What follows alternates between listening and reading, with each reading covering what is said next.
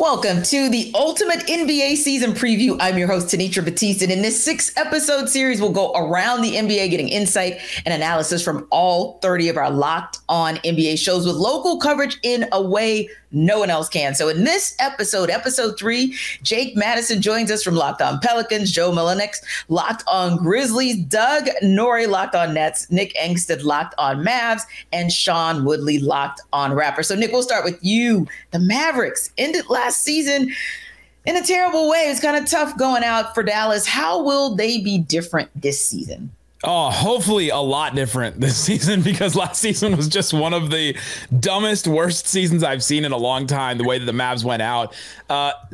You only had 16 games with Luka and Kyrie. They only played 4 straight games together twice. Like, they basically just played every other game. They were hurt at the end of the season. Their defense was already bad in the season, and then it got worse after the trade, and it just crumbled all the way down to the studs. They tanked the last 2 games, which was a great move because they ended up getting the draft pick that became Derek Lively, that became Omax Prosper, and became Rashawn Holmes, now all on the team and all have a chance to play here for the Dallas Mavericks. So they added a bunch of new guys. There's a ton of new faces for the Mavericks. Grant Williams is going to be big for their culture as well as their defense and their shooting. Seth Curry comes in. He's going to help their shooting.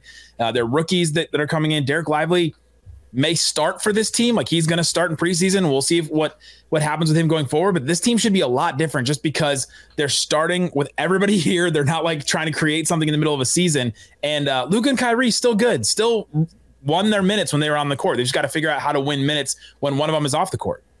Yeah. And I think that's a great point that you make, because that's kind of, it's like a true, like a hard reset, if you will. Whereas if I look at the Pelicans, not exactly, Jake, a hard reset, but a reset in some way nonetheless, because of Zion Williamson and kind of the in and outs, if you will, from last season. And of course, the eventful summer, we'll call it eventful. So when you look at Zion's health, where does his health stand, and kind of where does he stand with all that off the court stuff? Yeah, you look at this Pelicans team, and it seems like they're just kind of running everything back, and it's kind of business as usual, but it's actually really far from that. And we can get to Zion here in a second with it, but they made a lot of changes behind the scenes. They've revamped their player performance and care team. They've dealt with a ton of injuries, not just to Zion Williamson, but even a guy like Brandon Ingram, who missed 29 straight games at one point last season, right? Health has always been the problem for the Pelicans, and this is the first year in 5 years that they've made some significant changes to try and maybe just get player buy-in a little bit more, keep these guys healthier, because on paper, they're a very talented team. They just got to stay healthy, and that's been impossible for them. I think that also applies to Zion Williamson. Something woke him up this offseason, whether it was being kind of in the press for a lot of the wrong reasons, and that's putting it very mildly. He's also, what started all this is going to be having a daughter in November, and maybe that's caused him to mature a little bit. But at Media Day, on Monday, he spoke about how he's hired new trainers to be with him, a nutritionist, a personal trainer. He spent the entire offseason in New Orleans working out at the team facility, which is the first time that he's ever done that. He talked about wanting to build a better relationship with the team, that he's just kind of like finally being an actual professional NBA player in a way that he hasn't been before. So all of those changes to me, I think, are pretty significant. And if it means he can be healthy during the season, this team's good. They were first in the West in December when he was healthy, and they didn't even have Brandon Ingram. They had a top 6 offense with him out there, a top 5 defense, one of the few teams that could look at that, be that way for a period of time. If he can stay healthy, this team's still going to be really good, and that's kind of what they're banking on, and everyone's saying and doing all the right things right now. No one asked Jake why Zion woke up. No one asked Jake. No, probably afraid to. We don't need the show to get banned from YouTube quickly. Yeah, and we can't go off the rails that early, right, guys? But speaking of off the rails and probably needing to get back on the rails at some point is Ja Morant. Of course, he is suspended for 25 games. So that's certainly something that we're going to talk about a little bit later in the show, because that's important as far as the pecking order in the Western Conference, right? But swinging back over to the East, Sean, Pascal Siakam was Mr. Popularity this offseason, right? It seemed like every team every day was in the whole Pascal Siakam rumor mill. So this summer, rumors, will he stay? Will he go? Well, of course, so far, he stayed in Toronto. So what do you think the long-term plan is for him and the Raptors? I have about as much an idea of this as the Raptors seem to after Media Day today, where Masai Ujiri and Pascal Siakam both seemed like very much not on the same page, which is exactly where you want to be to start a new season, with your best player and your front office head not really being on the same page. It's great. Everything's fine. There's no problems here to see. Everything's going to be great. New coach, great vibes. It's cool. Yeah, it was a strange summer for the Raptors, right? And I think, some of the changes could be good. Nick Nurse got let go at the end of the season. I think it was just time to end that relationship. It just really seemed to sour very quickly by the end of last season, just like milk sitting out in the sun. It just like, oh, okay, that's bad. No thanks. And they ended that. And I think that was the right move. I think Darko Rajakovic comes in as a pretty interesting new head coach prospect. Obviously, he's never coached before. That's the sort of thing with a coach, is you never really know how they're going to do in the job until they're in the job. But, as far as vibes on Media Day, Darko Rajakovic was the only guy really putting out the good ones. It seems like everyone's very happy with Darko. He seems to really kind of have a good sort of knack for communicating with the players. He's going to, shockingly run more than 7 players on a given night, like Nick Nurse just simply could not keep himself from doing last season. That's very exciting, but it all does come back to Pascal sign a contract right now for near $200 million over 4 years if the Raptors want to. And you would think that your 2-time All-NBA player who you can go extend right now would just have an offer to go extend, but it does not seem like that's coming anytime soon. And when you couple that with losing Fred VanVleet for nothing in the offseason, which, look, you couldn't go and pay him what the Rockets did, right? $43 million a year for Fred VanVleet. Good for Fred. Happy he got that, but you could not possibly do that if you're the Raptors. But you lose him for nothing after seemingly thinking you had a pretty good shot at keeping him. They misread that market. And now you come into this year, not just with Pascal Siakam as a pending UFA, but OG Anunoby has a player option at the end of the season that he's absolutely going to decline. And Gary Trent Jr. is a free agent as well after opting into the last year of his contract in the summer. And that just has this big sort of awkward question hanging over the entire team as, all right, 3 of your 5 most important players are not under contract beyond this year. What's the plan here? What's the direction? Are they going to sign deals before the season starts? And I'm not expecting that's going to happen with Pascal. And I think that kind of speaks to a bit of a mismanagement of the relationship between the Raptors and their best player. And we got no closer to any sort of clarity on Media Day. It's going to be fascinating to see if we see some sort of offer, but I'm not holding my breath at this point. And I think it just kind of speaks to the general state of disrepair that the Raptors kind of seem to be in. Yeah, I would say the same. They're kind of one of those, I like to say, Sean, like a middling organization, because there are times when you can have them in the conversation of kind of, I'll say the big 3, obviously the Bucks and the Celtics, and depending on which year it is, it could be the Heat, it could be the Bulls, it could be the Raptors. So they've been up there, and then they've also been at the bottom of the Eastern Conference kind of, and they've been in the middling kind of, we don't know if we're the contenders or the pretenders. And then they've also been at the bottom of the barrel, kind of scratching their way even into the play-in tournament. So yeah, very intriguing what this roster is going to look like and where this Raptors team goes from here. Yeah, I'm fascinated to see how that team, like, where it ends up by the end of the season. They have like no guards. You guys had no guards last year. You had no guards last year, Sean, and somehow you have less guards going into this season. Is it just Scotty Barnes and Dennis Schroeder, and like you're just going to say, hey, well, let's just figure it out?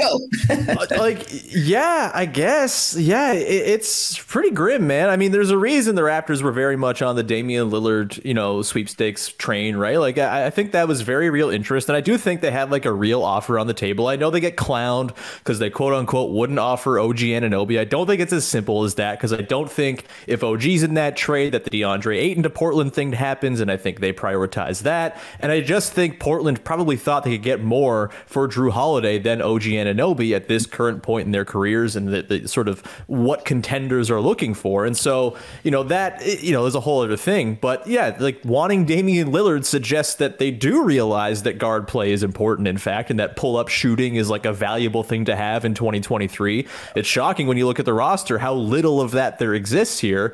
There's a pathway to this team being decent. I think their defense actually profiles to be pretty awesome, and I think playing a more conservative style than they played last year. Remember Nick Nurse ball, where it's like, good players, send 2 guys there and figure out the rest and get, a barrage of threes by role players put on your head. I don't think that's going to be the case anymore. I think they're going to be a pretty conservative defense with like really good defensive players top to bottom in their lineup. I think that's going to drive them, but the offense is going to be a real challenge, and not having a pull-up shooting guard threat at all on this team is going to put a ton of pressure on Scotty Barnes to tap back into the mid-range game that totally fell off a cliff for him last year. It's going to ask Dennis Schroeder to be FIBA Dennis Schroeder and not Dennis Schroeder, who we've known for 10 years. And like, look, was awesome for Germany this year. He's been that awesome for Germany for the last 10 years in international play, and is still Dennis Schroeder in the NBA. So if you're thinking, oh, FIBA MVP, he's actually an upgrade. No, he's not. He's just like a fine 6th man in a perfect world.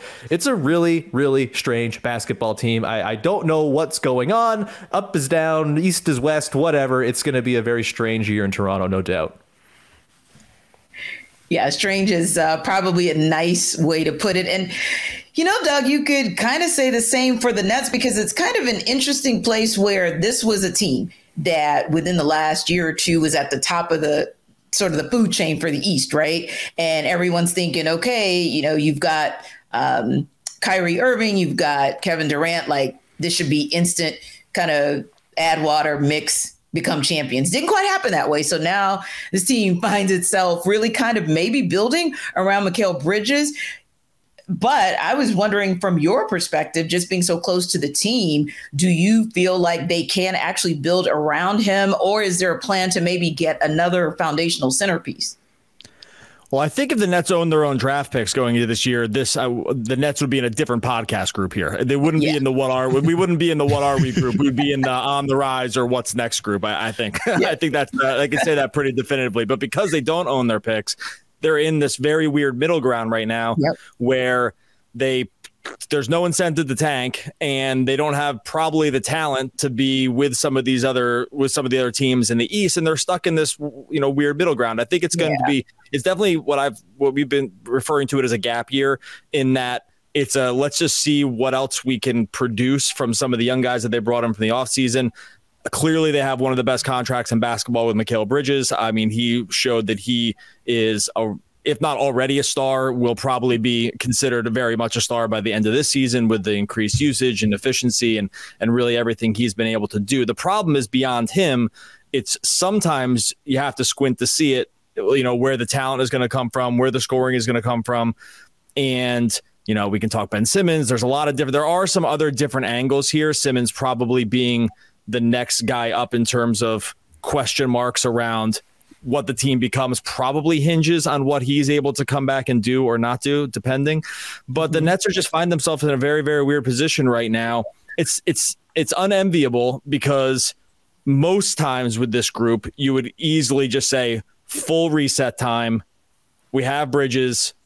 Let's see where we are in 2 years. We'll tank, and we'll grab some picks. But because they can't do that with the Houston picks, because of the Harden deal, they just are going to enter a season where I really think they're going to be fighting for the play-in. So it's really not the spot you want to be in terms of organizational sort of building, but it's where they are, and their future looks bright with some of the picks that they have. But I do think that this could be a season that it could be a slog at times, and that's one of my major concerns, just looking up and down the roster. Coming up, what are the expectations for these teams? But first, snap into action this NFL season with FanDuel, America's #1 sportsbook. Right now, new customers get $200 in bonus bets guaranteed when you place a $5 bet. That's $200 in bonus bets, win or lose. If you've been thinking about joining FanDuel, there's no better time to get in on the action. The app is so easy to use. There's a wide range of betting options, including spreads, player props, over-unders, and more. So visit FanDuel.com/locked-on and to kick off the NFL season. FanDuel is the official partner of the NFL. And listen, you can visit FanDuel.com and include money, their money lines, their props, so many opportunities there. And look, the NFL season is a great example of a topsy-turvy season where you probably need some good insight to help you to make the right bet. So again, visit FanDuel.com/locked-on and kick off the NFL season with the official partner of the NFL.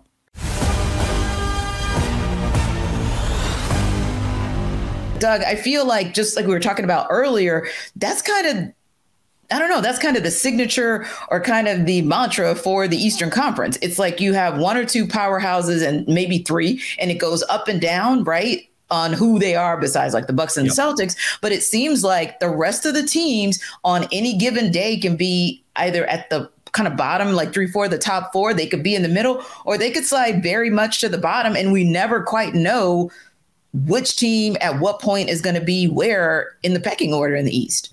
In the range of outcomes, there is a version of the Nets that can exceed, probably like get into some, higher percentile outcome and be okay. It's just that their margin for error is much smaller than a lot of these other teams, just because there is a talent drop off, even with a full Simmons comeback season, 2019 Simmons.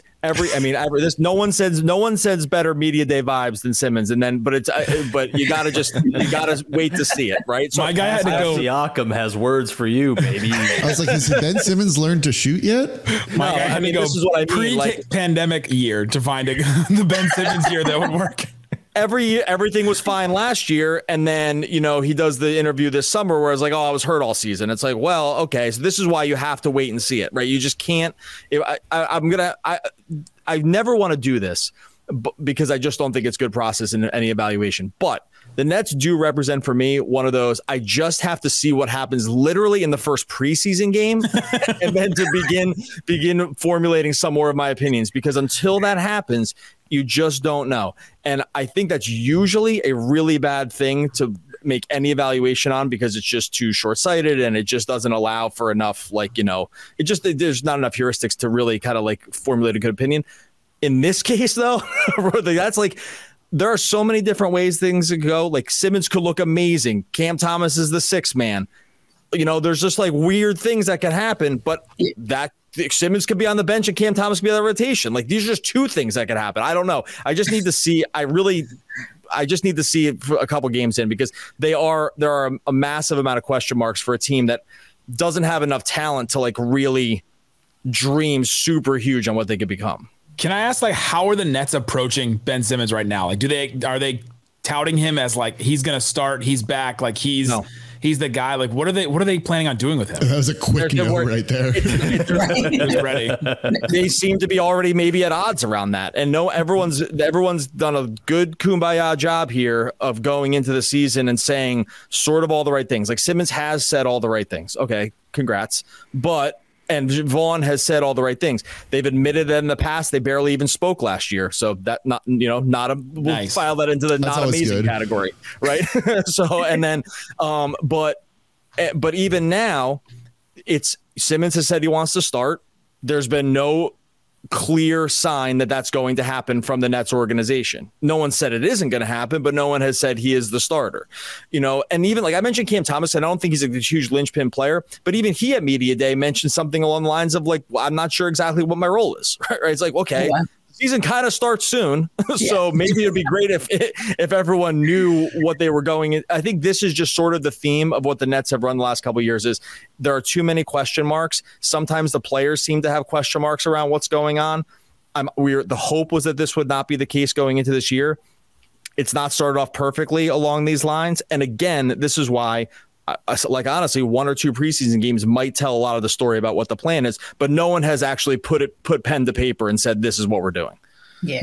Doug, I got a question for you, and this kind of applies to Sean too. Is there any heat then on the front office for kind of all of the turnover with star players that they've had, bringing these guys in, making these deals, then shipping them out, then bringing other ones, shipping them out? The draft pick situation, you look at their future draft picks, is just bizarre a little bit for the next couple of years. But Sean, maybe you can answer this after. Yep. Same with Ujiri, right? He seems notoriously difficult to deal with all of that. Will they trade Anunoby during last season's trade deadline? And he was one of the hottest names, and nothing materialized at all with that.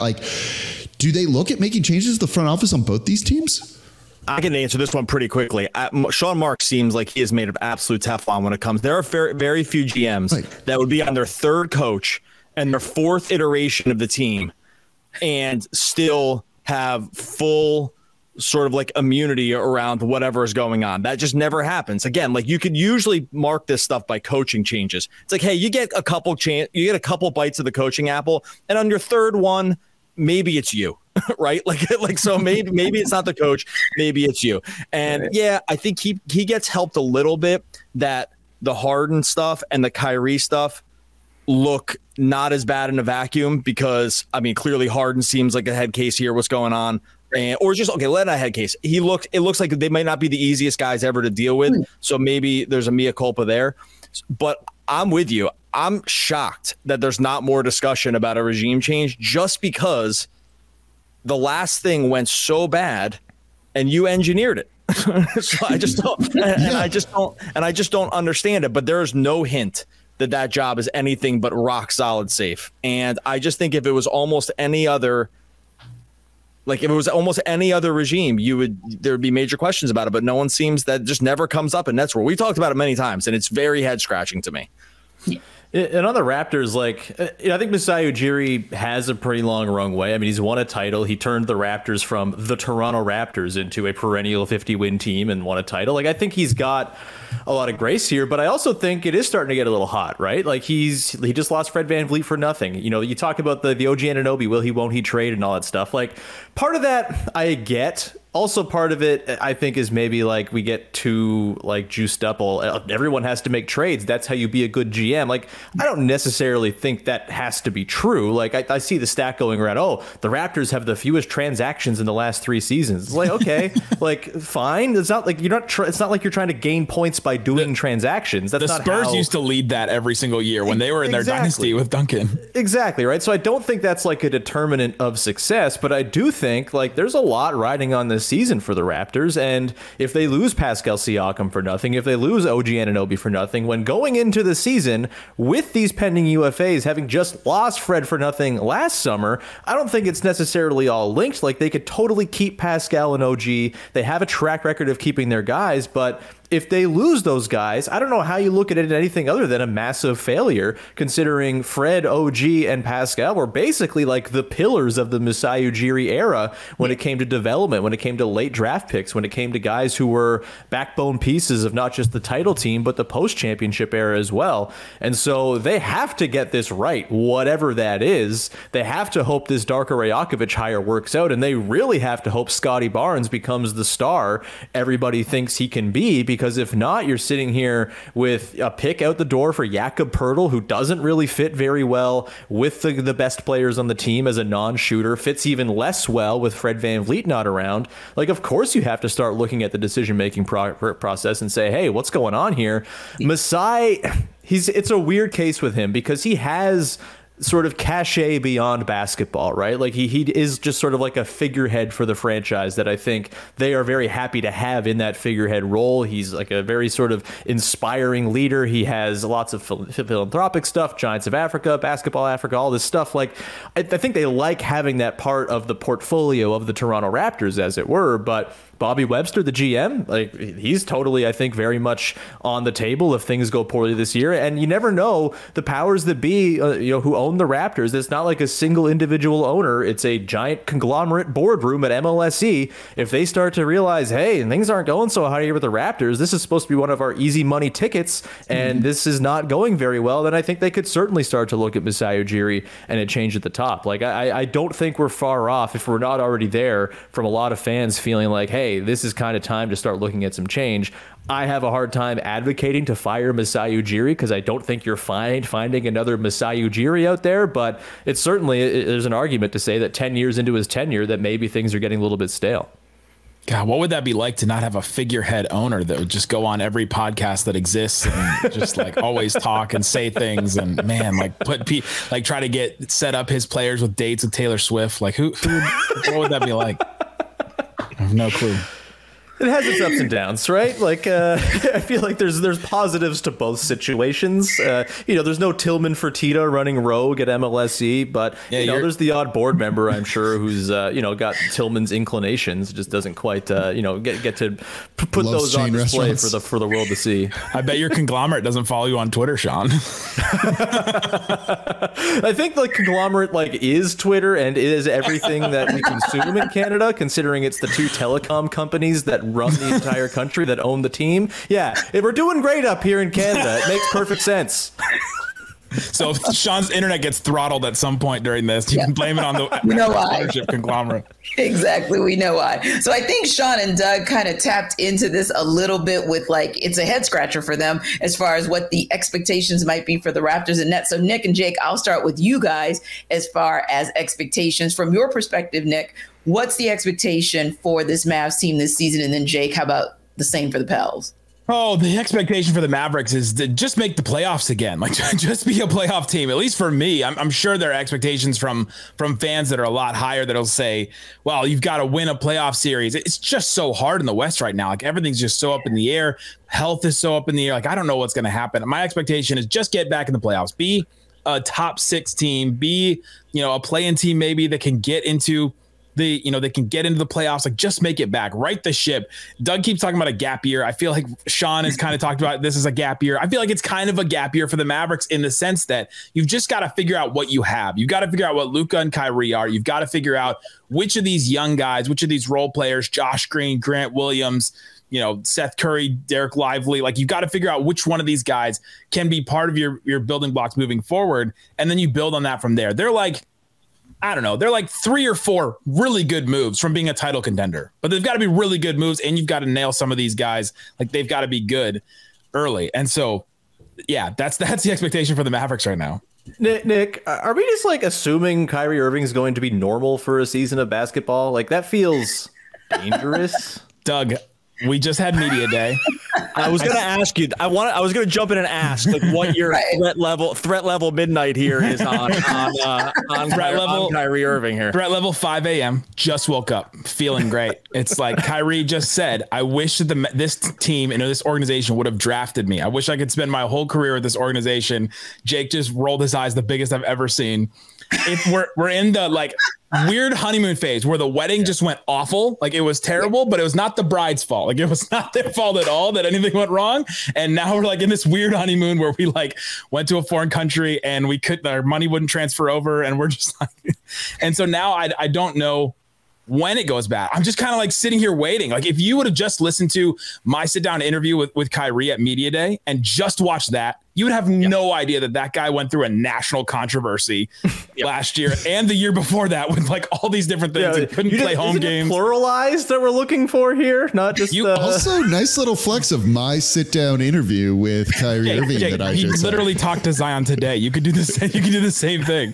But I was planning on when I talk about the expectations. I know you were, and I'll call you out the same way. But we're in the honeymoon phase where it feels like he's settled in. He is 31 now. He's got 3 kids. Maybe he signed a deal. He got the deal that he wanted. And I feel like the two things that are different from his stops in the past, the things that will come back to haunt me later if it does, is the Mavericks know him. Jason Kidd was his favorite player growing up. Nico Harrison's known him since he was in high school. They have this history with all of them, that whole group. The Mavericks front office went to Kyrie and asked him for his input on some of the moves they made. He really was a proponent for Grant Williams to come on this team. They went out and got Grant Williams.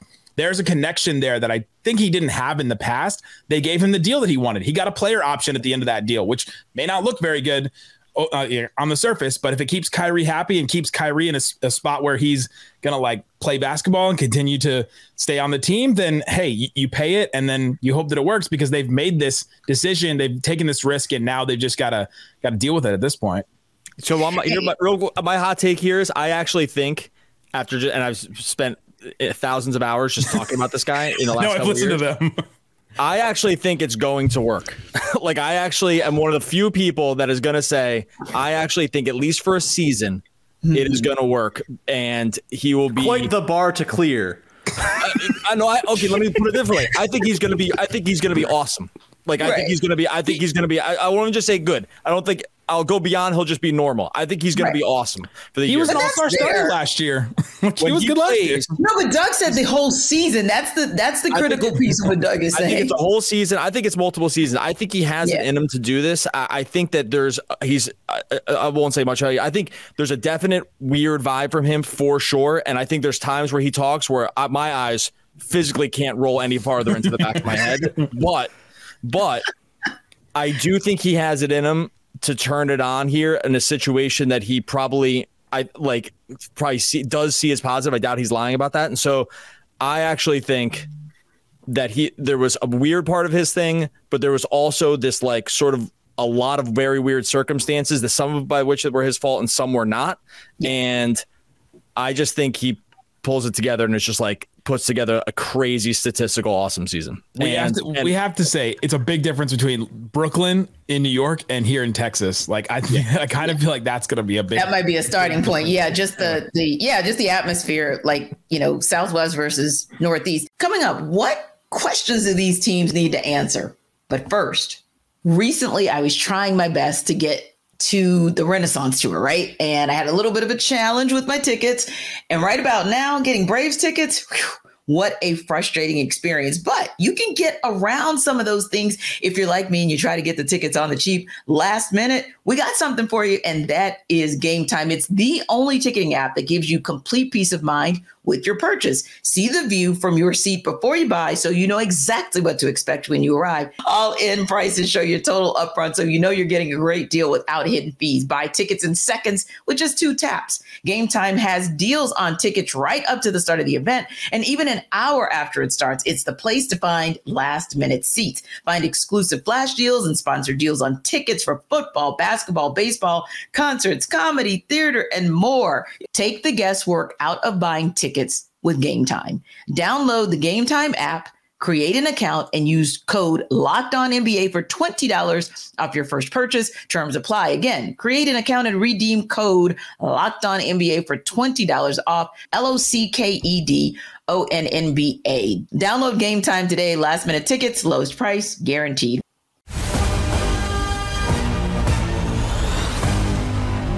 Joe entered the chat, so I want to bring him into the show and kind of talk a little bit about the Grizzlies, kind of get you caught up, Joe, because, hey, look, I know inquiring minds want to know, including this inquiring mind, about sort of where the Grizzlies are, because, it's a weird place to start the season because you won't have Ja Morant for those first 25 games. So it's kind of, where's that organization right now in terms of preparing for life without Ja, and kind of who you see needs to step up to keep the Grizzlies in the conversation as far as the top of the West. We suspended Joe for the first 20 minutes of this episode. He just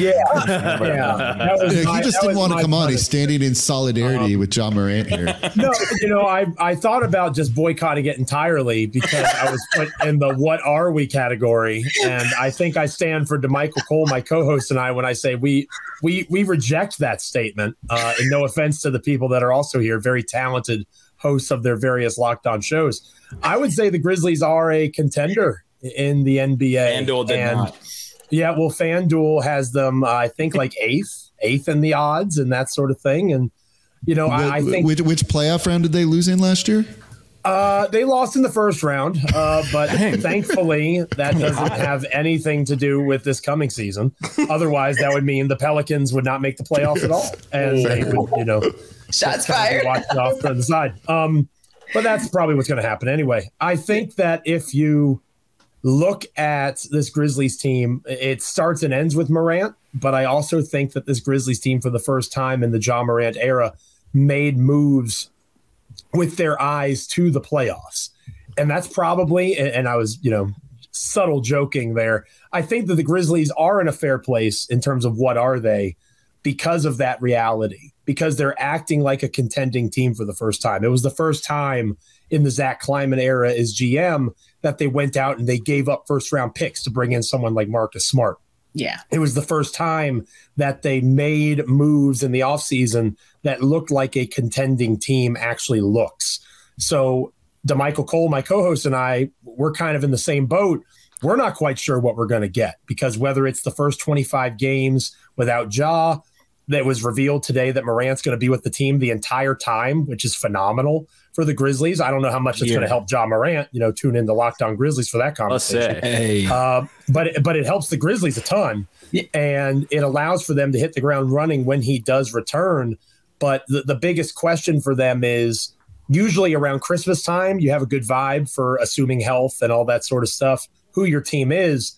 Because Morant's going to be out so long, you're not going to know that until closer to the trade deadline. So the Grizzlies still have all their first-round picks. They still have multiple tradable contracts. They could make a move for somebody if they wanted to, but we have no idea what this team's going to look like until much later in the season, and that really does limit our prognostication as to where they align in the current standings of the NBA.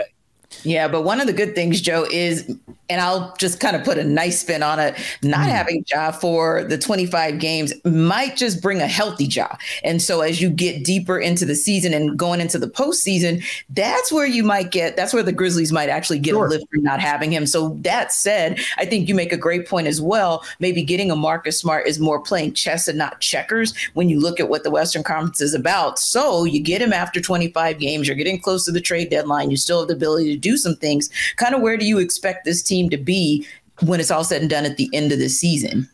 I think that the first 25 games, everybody on this roundtable is going to be making fun of me because they're going to be about 10. They're going to be about 10 and 15. Well, I said this recently on another podcast. The thing about Tyus Jones is he was an excellent starter and a not good reserve, right? Like Tyus Jones was not good as the true backup to Morant. He was a good substitute teacher, I like to say. So I think Tyus Jones is going to have a great season with the Washington Wizards because he was a good starter for the Grizzlies. However, Marcus Smart, for those that watch, and I know I got a couple of Eastern Conference friends on here, Smart playing true point guard is not great. And I'm not really looking forward to that in these first 25 games. So I could see Memphis being like 10 and 15, the first 25, below 500 by several games. But I'm on record as saying I think they're going to be the best team in the NBA from December 19th forward. Because I think that highly of what Morant alongside Smart, alongside Bane, Desmond Bane going to have another opportunity to take a massive jump. Jaren Jackson Jr. is playing for a contract extension that could be over $300 million if he makes all NBA. So he is very much interested in having a great season. I think that you're going to see a renewed Ja Morant. In their media day interviews, both Derrick Rose and Marcus Smart made it very clear that they're not there to babysit Morant. They're going to push him. They're going to make him uncomfortable. I think it's the very best thing the Grizzlies could have done. They already have their stars, right? Jaren, Bane, and Ja are probably 3 of the top 40 or so players in the NBA. They've got those dudes. They don't need another one. Maybe they wanted another one, like a Mikal Bridges, OG Anunoby. Those types of guys would have been cool to have, but they got a guy who's going to help accentuate and build these young players. You compare it to Boston when Marcus Smart helped bring up Jason Tatum, Jaylen Brown. Obviously, with Smart taking that role with these young Grizzlies, I anticipate a similar leap. So I think that they're going to be the best team in the NBA from that point forward. It depends on how slow their start is, in terms of seeding in a loaded Western Conference, especially a top-heavy one at that. Well, just imagine how good their start could have been had they kept bronze medal World Cup hero Dylan Brooks on the roster, baby. Got 39 on the U.S. Killing it. Yeah. I look forward to him coming and really testing the integrity of the rims at FedEx Forum in Memphis when he comes for his revenge game and he shoots 3 for 20. Oh my gosh, the bricks. He could never. He's a changed man. Much like Kyrie Irving, Dylan Brooks is a changed man after this summer. Both of those guys are just going to completely turn over a new leaf. It's 100% going to happen. But it could happen because Jake believes that Zion Williamson has evolved and has grown, so that could actually benefit the Pelicans, right, Jake? So what are the expectations? But they don't want him to grow anymore. Isn't it the opposite? They don't want more. Ooh, shots fired again. I mean, look, if you want to take him from like somewhere between 6'6" and 6'8" and make him 7 foot, that puts him on a Giannis level there. I'd be all for that. I thought you meant like girth, I thought we were talking. Just the evolution of mind and spirit. Okay, all right, Sorry. When I say growth with Zion, I'm in a different plane, but that's okay. So in my exclusive one-on-one sit-down interview with him, I had a media day to hear. Always plugging. He said the expectations for the team were, for a good season or to win the NBA championship. And I think that's not necessarily realistic for the Pelicans here, but he's coming in with very much a different mindset. You can call it Zion 2.0, Zion 3.0, just bought more in than he ever has been before. And if he stays healthy, this team can be really good. And there's definitely a theme at Pelicans Media Day yesterday, Monday, whenever people are listening to this, that they know they have to win. Like, they know they have to win. It's kind of a prove it year, a make or break year for this entire team. And look, there were some rumblings of would they trade Zion this offseason because of the issues they've had with him in the past. But if they go out and win, and there's enough talent on here, I think, to fight for home court advantage in the Western Conference. I don't know if they'll get that far, but they were first in the West last year for an extended period of time. They were top 3 seed for an extended period of time without Brandon Ingram as Zion carried them. As long as he's healthy, this team is going to be very good, very competitive. They're very excited about what the offense is going to look like with new associate head coach James Borrego, former head coach of the Charlotte Hornets, kind of revamping the offense a little bit. Everyone's just got this business-like mentality about them because they know they need to get things done this year. It's similar to what Nick was saying. You've got to get into the postseason, right? Like, number one, that's the biggest thing, but I think you need to at least look competitive in a first-round series as well. I don't know about winning a series because it is that hard in the West right now with it just being an absolute arms race, but their expectations are playoffs at the minimum, 6 seed or better, and I think that's going to be really realistic for them, kind of based on the approach that everyone's taking. And I think you'll finally see if and when Zion gets hurt in the regular season, which is going to happen at some point, it won't be like a season-ending injury for him. He'll be able to kind of come back from that sooner rather than later because of the new approach the team's taking. Yeah. Now I'm going to ask you guys a question that doesn't deal with your team. Going to kind of ask you to point to another team on the panel. But if you look across our panels, Raptors, Pelicans, Grizzlies, Mavericks, Nets, other than your own team, which team would you say has maybe the quickest path to being a true title contender this season? If Zion plays, I think it's the Pelicans. I think they're that deep. I know who I can look at their roster and say, okay, they're 10 players deep on guys that I would play in the playoffs. They have guys that can take leaps too. Trey Murphy, when he comes back from injury, can take a leap, and that could push him forward. If Zion's healthy, I mean, he's all NBA, and there's only a couple here that have all NBA. There's only a couple all NBA players here. So I think it's probably the Pelicans just because of their depth. I'm supposed to say the Mavericks. I just think that they're a couple more moves away. They don't have the same kind of depth, even if they are more top heavy than the Pelicans are right now. That's why I let you off the hook and said you don't have to say your team. Pick another one from the panel, so you're good, Nick. With the Pelicans, in theory, I am with you, but I also can't, the if Zion's healthy thing. It's been proven that we can't count on that. And so I'm not going to go Pelicans. I think I'll probably go the Grizzlies. I think their backbone of Desmond Bane, who, boy, oh boy, I really wish the Raptors took 29th in that draft instead of Malachi Flynn. Welcome to the club. But Desmond Bane, Jaren Jackson Jr., I think Marcus Smart's really going to help that team. At least Desmond Bane wasn't in your backyard, right? At least Desmond Bane literally didn't play down the road from your franchise, and you had plenty of TCU is not in the backyard, but yeah, it's around the backyard. It's in the neighborhood. Anyway, I think it's the Grizzlies. I think they're star talent's incredible. I think the backbone of their defense with Jaren Jackson Jr., if he's on the floor, which he was not on the floor. People will remember when Canada beat the United States for the bronze medal at the FIBA World Cup. I don't know if people remember that or not. But Jaren Jackson, if he can stay on the floor, he's one of the best defenders in basketball. There's no question about it. I think the top end talent there makes it so the Grizzlies are probably the team here. But I guess Luka also kind of gives a team just an avenue to winning a title. I just don't totally believe that they're ready yet with that super young, set of dudes they're hoping will kind of be his next wave of great teammates. I think they're probably a year or two off. So I'll go the Grizzlies. That is way too much hate on one of your own, Omax Prosper. How dare you? He's ready. He's ready right now. I love Omax. I'm in. I actually think Omax profiles very similarly to OG Anunoby as a rookie, where he had a 6% usage rate, but was awesome on defense. It was just exactly what you need with other high usage guys out there. I think he's going to be awesome. Except he's the size of Siakam. What say you, Doug? Yeah, I think you got to just go Luka and the Mavs. Between that and Kyrie and what they added in the offseason, if you get elite rim protection, let's say Lively is just ready. I'm not sure. He's super young and raw, but that's kind of exactly what they need.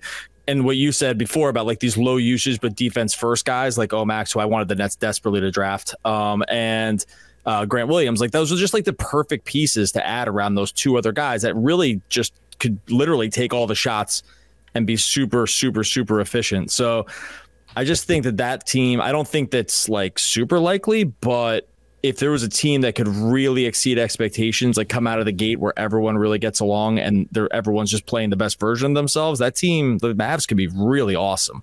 It's fraught with peril with some of the other things that are going on. No, you already said it's going to go well, Doug. You can't go back. I think the Mavs. I think they made every right move this offseason. Honestly, I think they just kind of nailed everything, and I do think it's realistic. I don't think they can win the championship, but I think they can. I think they're probably being slept on in like a weird way just because of how last season ended. But no, I'm really bullish on the Mavs. I like it. I think it's the Grizzlies here because they're the team that's kind of done it before in terms of their record, right? Yeah, you're missing John Morant for the first 25 games here, but there's some depth. They know how to play together. They're well coached. As Joe was saying, they've made moves to kind of really go a little bit more all in and try and solidify some of that depth, I think. And I think when you look at their track record, it shows it, right? We've seen Luka do some things in the postseason, but I'm still worried about Kyrie Irving. I'm a little bit worried about the depth there. I think I just look at, of all the teams here, that I would trust the Memphis Grizzlies more so than any other one. And I would probably have to say the same. I'd go with the Grizzlies, and mine would be a little bit less about the performance and maybe a little bit more about rounding this team out. So when you have someone like a Derrick Rose, who's very respected, and then you have someone like a Marcus Smart that's kind of, at 29, he's not quite young, but he's not old, but there's enough maturity. He was kind of that one of the hearts and souls of the Celtics team. I feel like maybe bringing him in to kind of settle and help a Ja Morant to mature, to help to do the same thing for Desmond Bane or even a Jaren Jackson. Those are sort of those intangibles also that can help you to kind of settle yourself and understand the importance of putting yourself in position to be a true contender with the Nuggets or with the Warriors or whomever, ends up in sort of that top 1 or 2 space over in the West. Yeah, between the Grizzlies with Marcus Smart and the Mavs with Grant Williams, our team just took the heart and soul right out of the Boston Celtics. Like that's going to be a really interesting team to watch. It's cool. They have Kristaps Porzingis. It's going to end perfectly for the Celtics. A classic heart and soul guy that loves being the fourth option on offense. Mm-hmm. Exactly. When he's actually available. So that'll be interesting to see as well. Unless we say, in Western Conference is kind of that quirky one as well, where they've got their 1-2, and I don't know if you'd even call it a 2-punch. I feel like it's the Nuggets, and then everybody else, I just feel like it's still kind of up in the air, depending on how all of the new pieces and all of the shifting pieces kind of fall. But good talk, guys. This will do it for episode 3 of the Ultimate NBA Season Preview with teams that we're unsure of. To find out where all of the NBA teams land this season, check out Locked On NBA and get all 6 episodes of the Ultimate Season Preview. See ya.